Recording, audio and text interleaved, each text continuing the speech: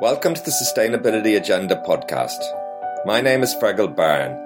Every week I speak to leading sustainability thinkers and practitioners, scientists, economists, NGOs, business leaders and investors. We discuss the sustainability imperative, the key challenges, the latest thinking, and what's working in sustainability, resilience and regeneration. I'm very pleased today to welcome Frances Fox Piven to the Sustainability Agenda podcast. Frances is a professor of political science and sociology at the Graduate Center at the City University of New York, where she has taught since 1982. Frances is an internationally renowned social scientist, scholar and activist, recognized for her commitment to the poor and working people, her contribution to social theory, and for her social activism.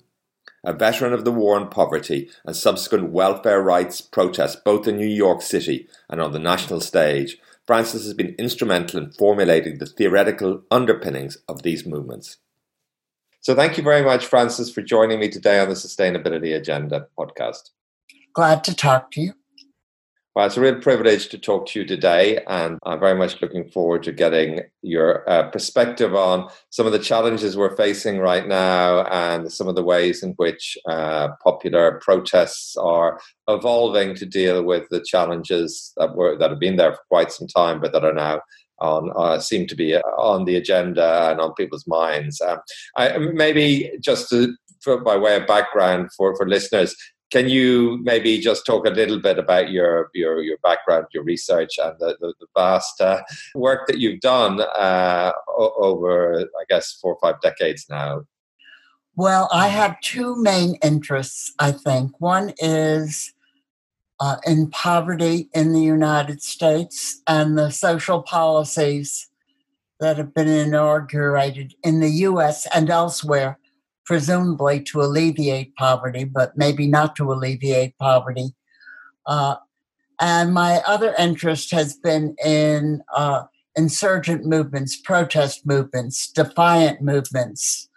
I'm particularly interested in contemporary movements, but to understand contemporary movements, I have also invested a lot of energy and work in studying historical movements, particularly in the United States. Yeah, very important work and very timely opportunity to talk to you today with everything that's going on in the United States and around the world. The primary focus of this podcast series is sustainability-related issues and global warming and environmental questions. And clearly, we face many environmental problems, but also many other problems as well. I'm just wondering what in particular is on your mind right now. I have so much on my mind. But in particular, I think here in the United States, we have been in the throes of what might be called a kind of legitimation crisis, where with both the change and the rise up of a business Democratic Party, a business-dominated Democratic Party, and a fascistic Republican Party.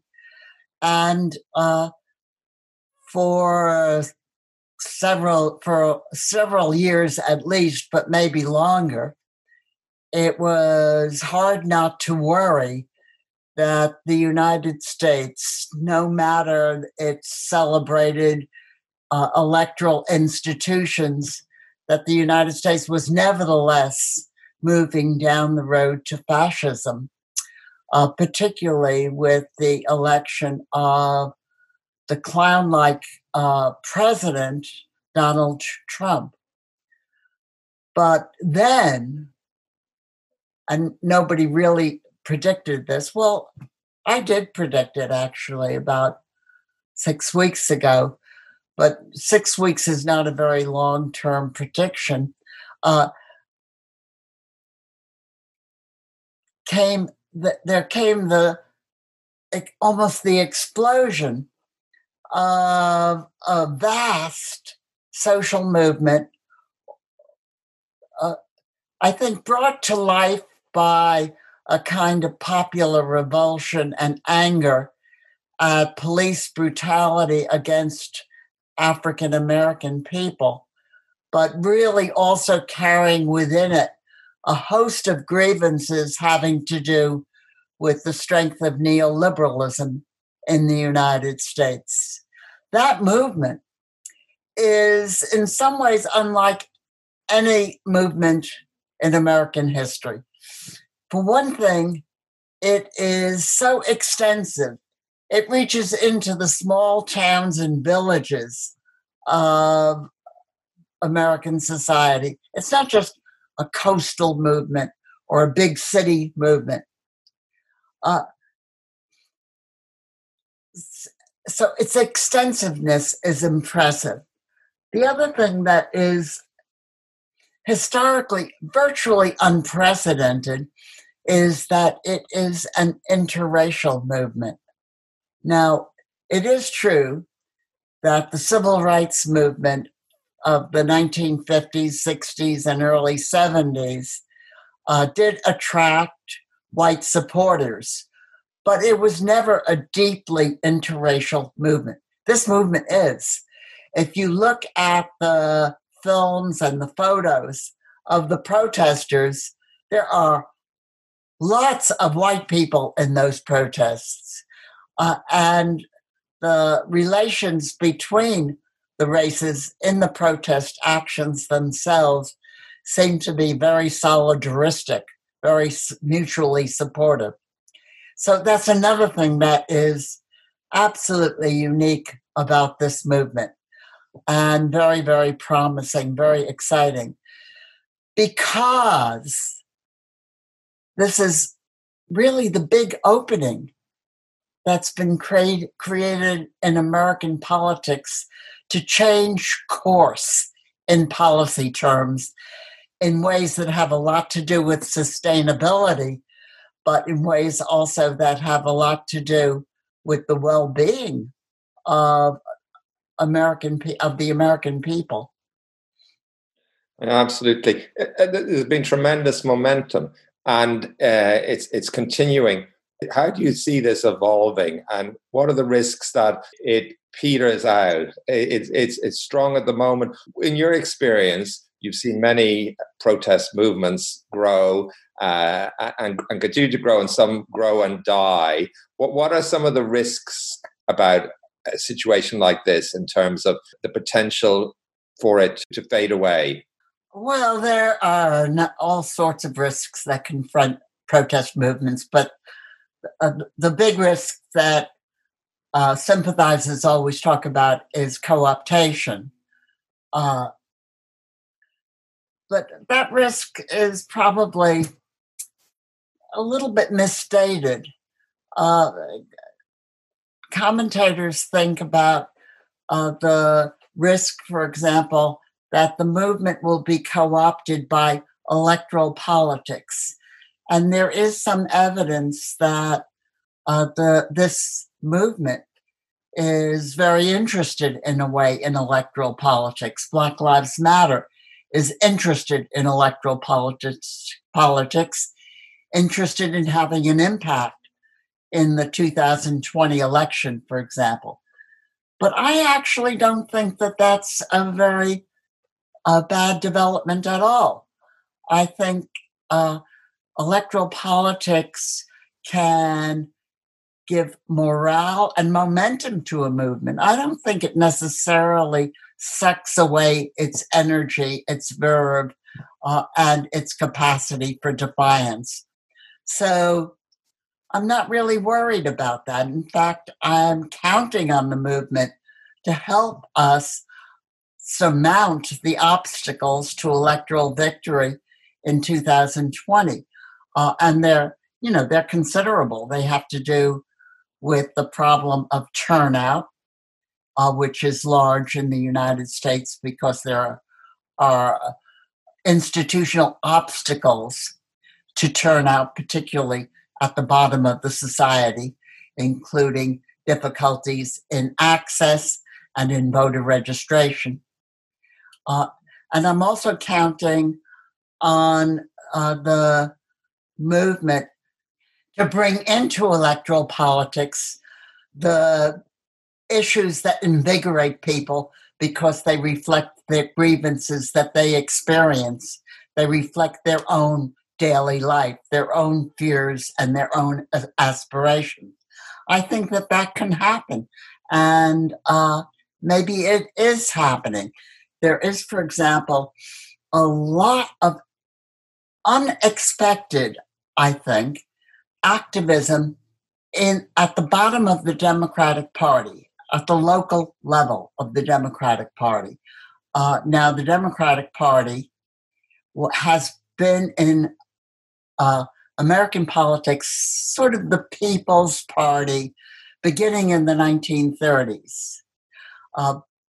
But over the last 25 years or so, 35 years really, the party has been sort of smothered by the problems of campaign finance and the money that comes from Wall Street and the professionals, the professional campaigners, the consultants that come with big money and with Wall Street influence. And as a consequence of that, the Democratic Party has changed course. It's become the party of Wall Street. This has created the vacuum in American politics that has made right-wing populism or American fascism possible.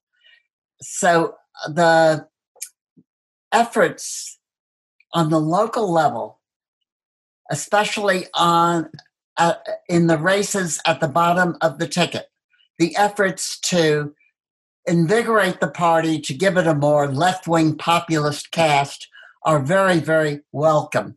And Bernie Sanders, by the way, a name that will be familiar to all your viewers, Bernie Sanders helped open the way for this development.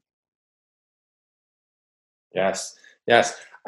What about the tactics? Can you talk a little bit from a tactical perspective about how Black Lives Matter and the people around that have responded? And I know in previous interviews you've talked about the kind of forms of I guess, disruptive direct action. And I'm just wondering what you think, what are the limits, and what you've observed about the importance of disruption, and what is legitimate, I suppose. Well, what do you think is legitimate ways to respond? Well, I think in a way that's a question that leads me to think we sort of have to begin at a beginning about the nature of popular power. When we think about popular power, we often think just about electoral politics. Electoral democratic politics is one way that people do exercise influence, but it's also a way in which their influence is inhibited by all of the multiple distortions of democratic electoral influence. In American history, certainly, the real breakthroughs of sort of populist reform have been a reflection of the rise of protest movements, of disruptive protest movements. And when I say disruptive protest movements, I mean movements that interfere with the operation of the major institutions of American life and interfere with those institutions by withholding cooperation. The most popular way in which we think about this kind of collective action is the strike, the mass strike, the industrial strike, the economic strike. People withhold their labor, and that is a disruptive collective action. But there are multiple other ways in which mass cooperation is required for societies to function smoothly and in an orderly way. We live in big urban conglomerations which require people to obey traffic laws, to walk on the on the pavement, on the sidewalk, to cross at the light. We live in societies that require that women who work, for example, have to depend on nannies who come and tend the children, take care of the children, or on daycare facilities. We send our children to school. There are crossing guards. There are teachers. Everybody has to, in a way, follow the rules of the complex institutions on which our society depends. People have to obey the rules. That means they have to cooperate. And the great moments of popular power are the moments when people either withhold their cooperation or threaten to withhold their cooperation. You can think of this as the strike writ large. Children refuse to go to school. Teachers refuse to teach. Daycare workers refuse to go to the daycare centers. Nannies refuse to come to the homes. All those refusals are ways of exercising influence on the multiple groups who are partners in this complex cooperative exercise that is society. And they're also a way of exercising influence on the elites at the top of those institutions. That's the source of power in a protest movement. And this protest movement it's been like the movements in Latin America, really. They have exercised crowd power in urban contexts, and very successfully. So this kind of power has to be constantly rediscovered because it's always being obscured, denied, papered over, hidden. We don't write our history as a history of the expression or the unfolding of popular power through these manifold forms of strike action, and we don't teach people about it. And in a way, you can look back at popular culture, the culture especially of insurgent groups, and track their efforts to not only discover this kind of power, but to celebrate it. The Wobblies had songs about popular power, and that popular power was rooted in the contributions that ordinary people made to the functioning of society. So the Wobblies could sing, "It is we who plowed the prairies, built the cities where they reign." But if you insist that it's we who plowed the prairies, built the cities where they reign, then you also are pointing to the fact that if we don't build the cities, if we don't plow the prairies, if we don't mind the children, then things are going to fall apart. And that is the nature of popular power. That's the nature of movement power.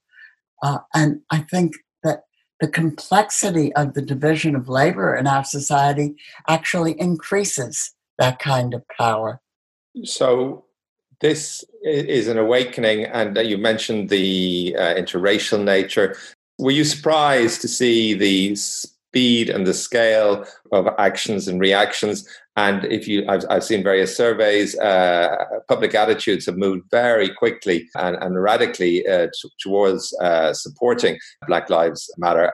Quite a powerful thing to see. Well, of course I was surprised. Who wouldn't be surprised? I mean, it was utterly amazing. People joining Black protesters en masse, so many of them in so many places. This was incredible, breathtaking.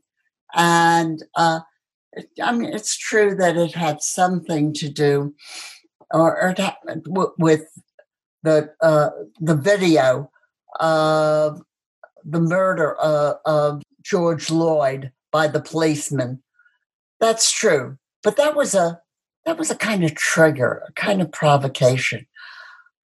Underlying that trigger, making it so volatile, making people so ready to join Black protesters was the experience, I think, of more than 3 years of a Trump presidency that so violated American norms. And that was so cruel and stupid.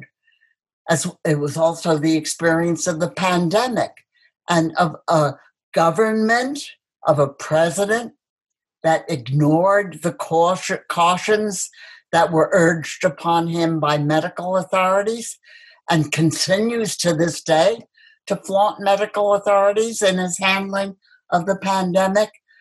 And also the spiraling increase in inequality in the United States that was first highlighted by the Occupy protests in 2011. So there were many important, broad underlying grievances that, in a sense, made people available for the agitational impact of the police brutality incidents that have been emphasized by Black Lives Matter over the last couple of years. Yeah, very interesting. You mentioned Occupy. Was that a disappointment to you? What are a couple of lessons, do you think, from the Occupy protest movement? A lot of people treat Occupy as though it was a kind of failed movement.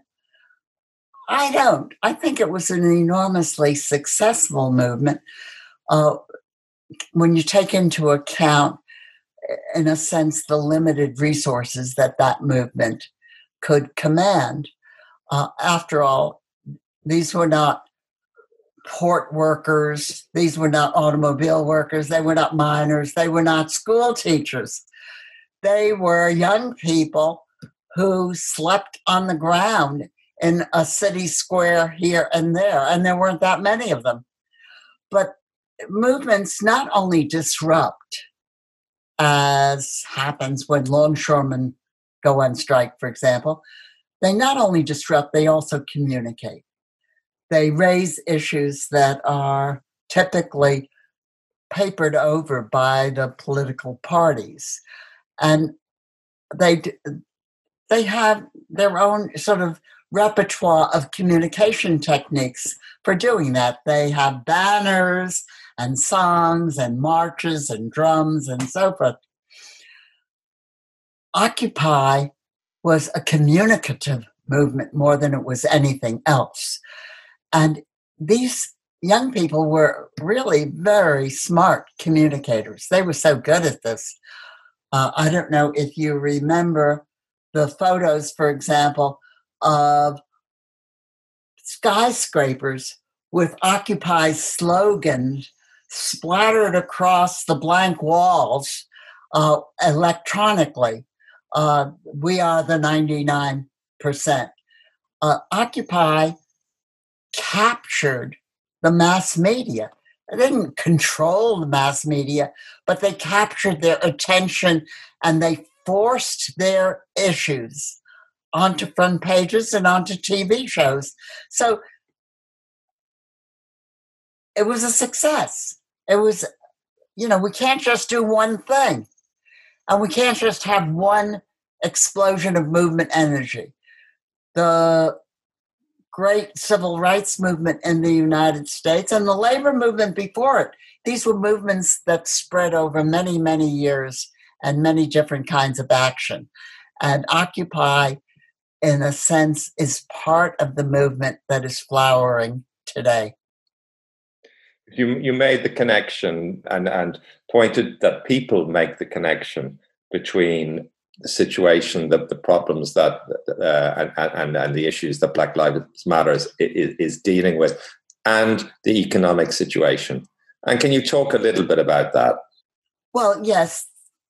I think that the economic abuses to which Black and brown people have been subject in the United States from the very beginning of the settlement of the United States.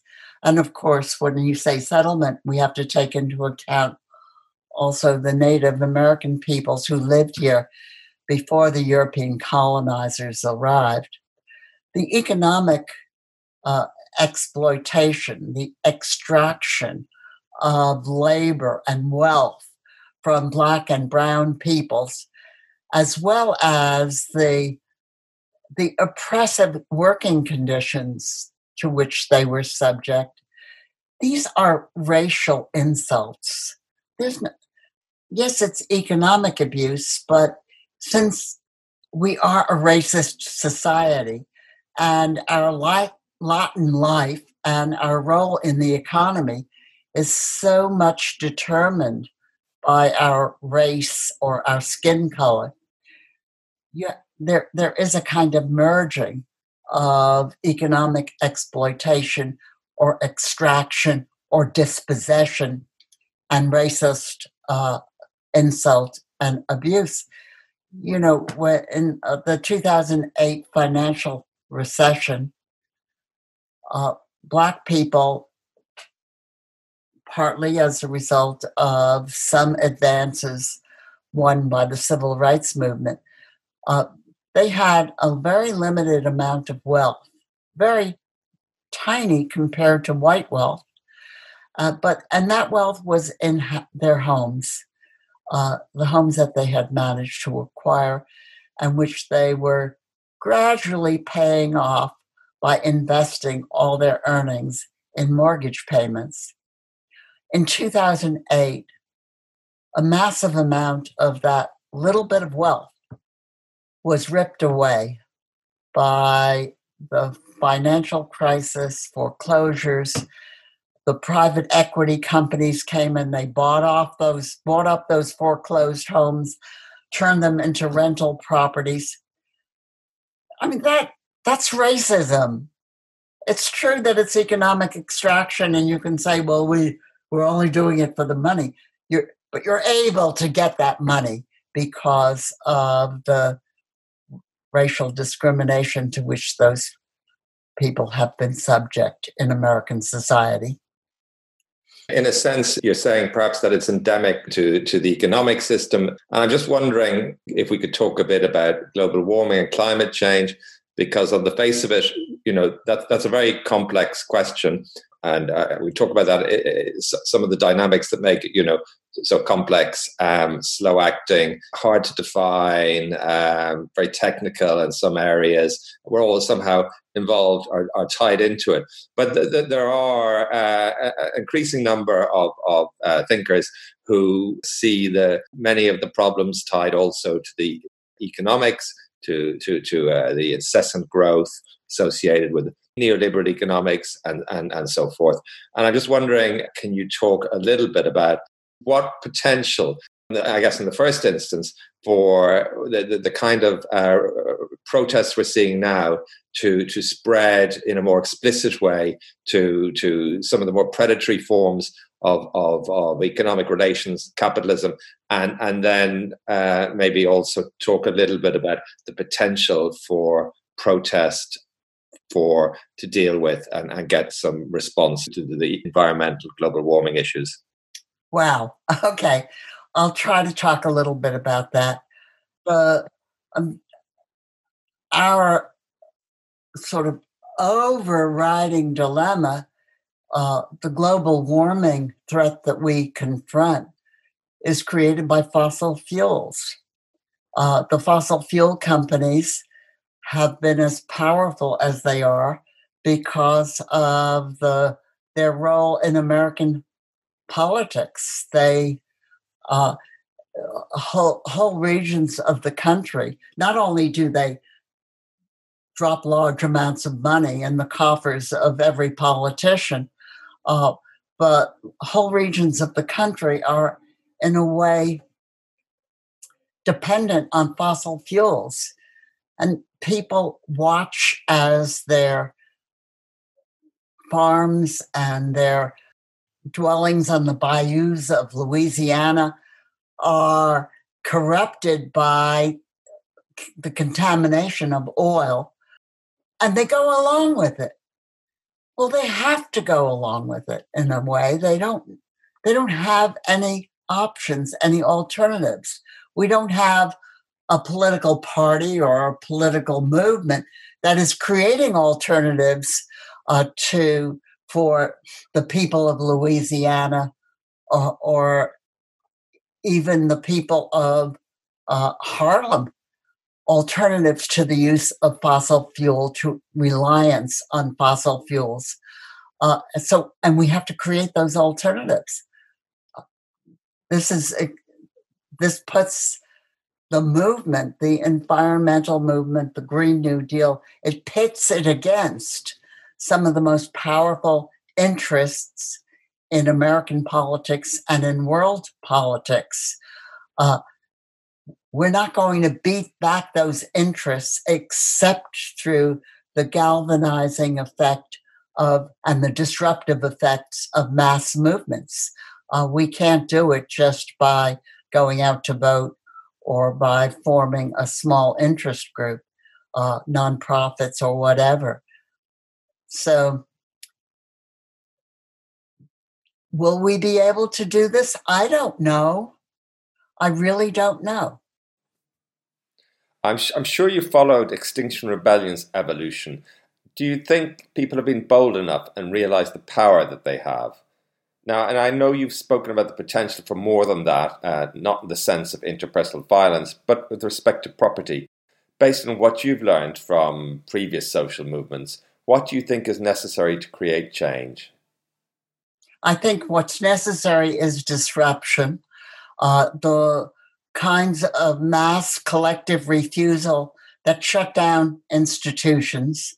But I also think that to use that kind of disruptive power, the ability to withdraw cooperation, people often have to threaten or enact violence.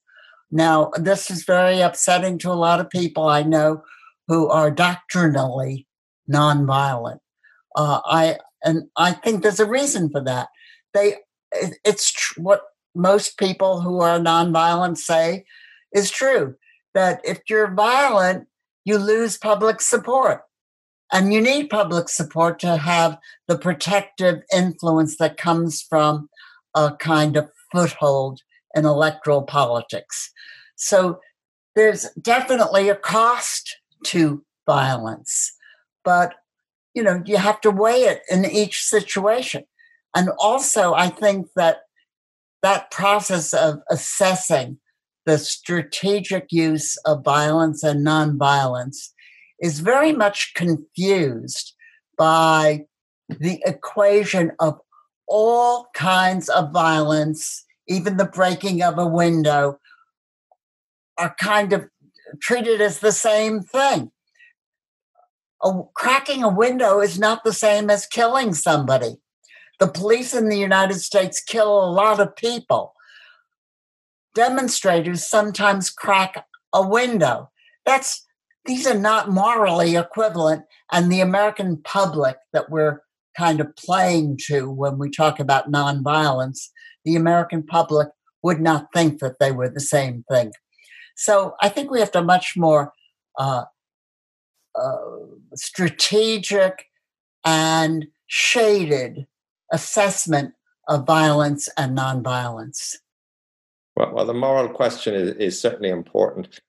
Tactically, is there not a risk of escalation? And you've seen certainly with Trump in America and in other countries where some governments are only looking for an excuse. Oh, yeah, that's true. That's true. I'm not advocating going out screaming and busting everything up. I think we have to be very strategic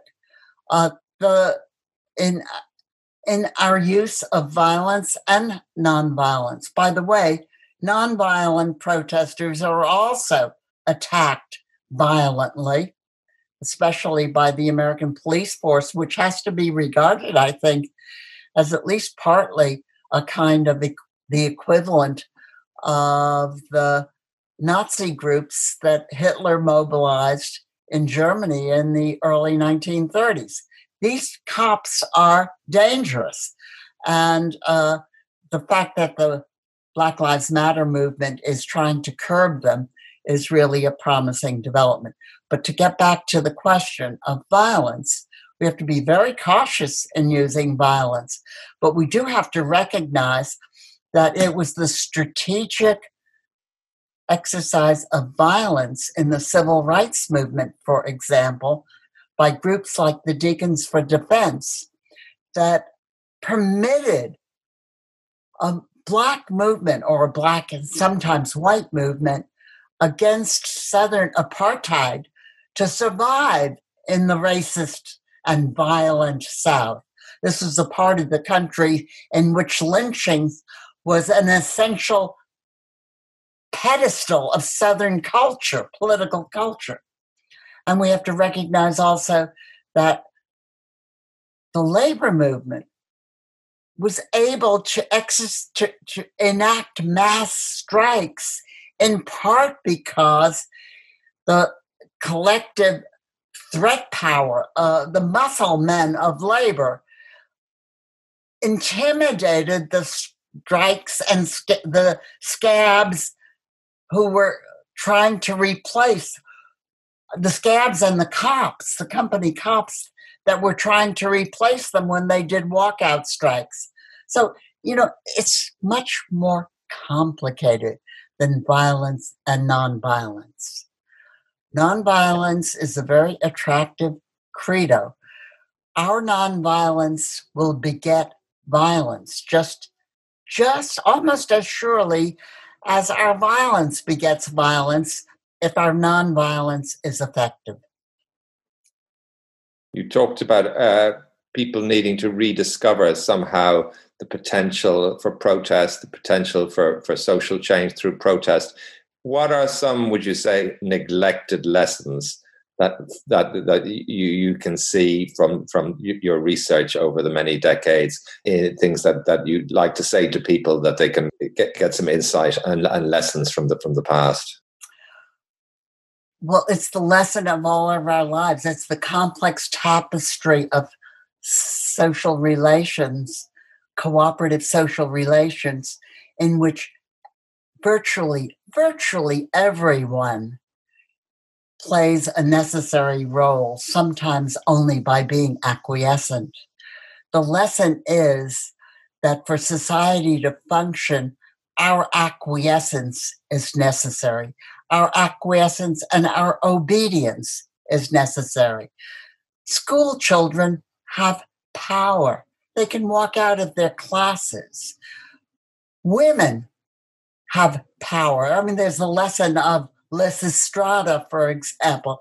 I mean, this is it's a classical lesson. Everyone who is in the society has to cooperate for things to function smoothly.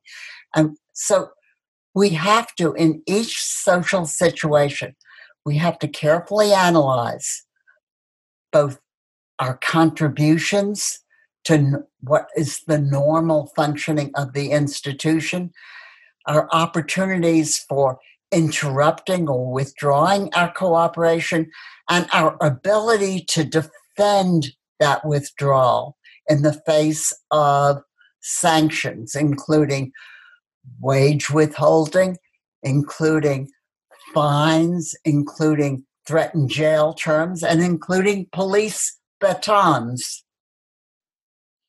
Do you think that this is a moment of great potential for social change? Yes, I do. Listen, if we don't get social change, we don't have a future. That's our entire future is at stake, not just of the U.S., but of people on this planet. Absolutely. What's some guidance for people who care and want to help change deal with the environmental problems and the climate crisis? I think you mentioned somewhere that in your writing that for social movement to emerge, people needed a belief the system was unjust and also that they could do something about it. I was wondering, with respect to climate change, because it's a complex problem. I think what they call a wicked problem. It's got hard to understand. It's technical, and I'm just wondering, there are inherent challenges. It's difficult to point to clearly somebody who's creating the problem. In a sense, at least it's presented that we're all part of the problem, and all our individual consumption and so forth. Of course, there are power relations. And I just wonder, what guidance would you offer on how we frame or think about the complex and challenging set of issues we face related to the environment? I think that a mass movement that focuses on sustainability and climate change confronts somewhat different problems than the problems, say, of the Black Lives Matter movement that's unfolding in the United States today. And that is that I think a mass movement around climate change for sustainability has to cope somehow with certain cultural tropes that are very, very important in American culture, and I think in Western culture generally. One of those cultural tropes has to do with, well, with stuff, with having more, with consumerism. Remember the accounts of the Trobriand Islanders, the cargo cultists who were led to believe that if they destroyed their crops, the ships would come laden with stuff, and they would get the stuff, and they burned their crops and they starved. Well, we're sort of in the same position. We either forget about the stuff, the promise of the cargo, or we may indeed not have a future at all. So now this is very deep in our cultures, this love of stuff. It's not just something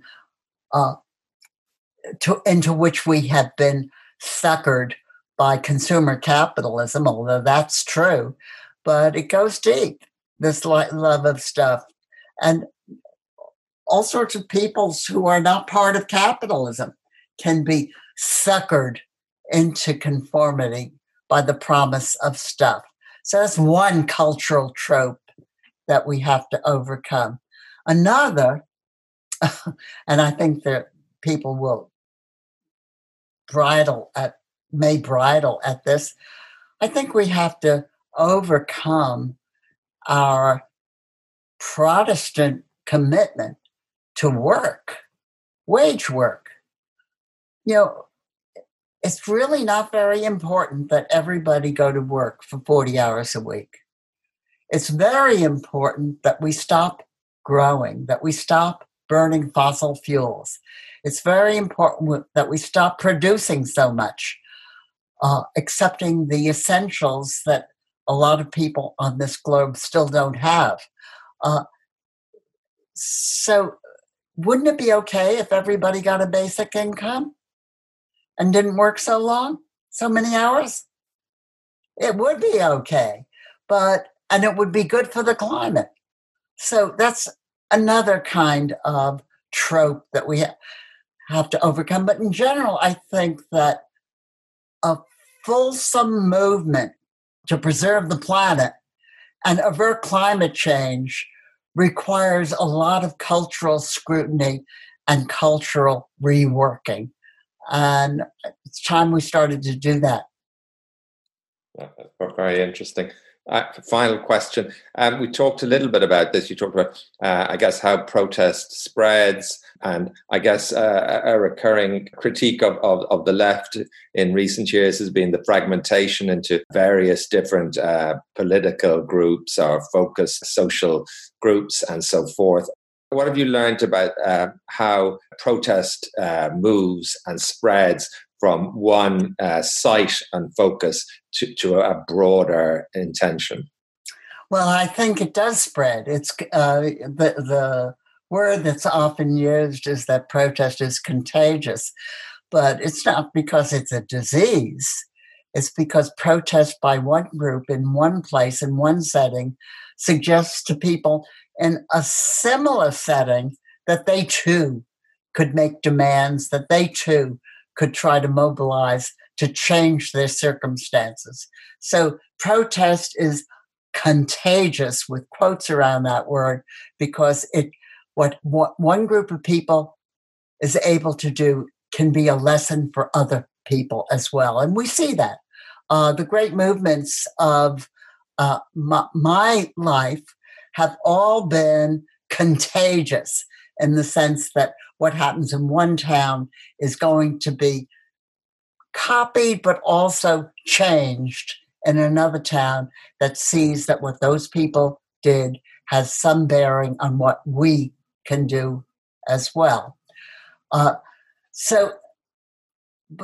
for this process to unfold in a kind of organic way, it's very good if the protest is not run by a bureaucratic organization. When protests are successful, what organizers often try to do is to get a budget, to recruit members, to have a dues system, elect officers, develop a constitution. They try to rigidify the movement. And they want to do that usually because they think that way they will have a longer life, that they will last indeed forever. They don't last forever. They never last forever. But and they may, in fact, as a result of bureaucratization, lose the momentum which gave them access to resources in the first place. So I think that the contemporary movements in Europe and the United States, and maybe in Latin America as well, are much more flexible in their ideas about the sort of the kind of formation that we have to create and nourish. They're much more open to the idea, for example, of allowing multiple organizational forms to coexist and to cooperate. And that's a good thing, because bureaucratization has been bad for social movements, and we need social movements. Thank you. Thank you very much, Frances, for your time today and sharing with us the fruits of your work and your ongoing research and fights for protesting for things that matter, and the invaluable work you do. And I wish you the best ongoing. Thank you for calling. Nice to talk. If you like what you heard today on the Sustainability Agenda, we think you'll enjoy Jason Hickel's powerful new book, Less is More: How Degrowth Will Save the World, which shows how we need to transform the dogmas of capitalism to forge a new system that is fit for the 21st century. Available online and at all good bookstores. Thank you for listening to the Sustainability Agenda podcast. I hope you found it interesting. It would be great if you could leave a review and share the podcast on social media. You can sign up at iTunes to make sure you don't miss any future episodes.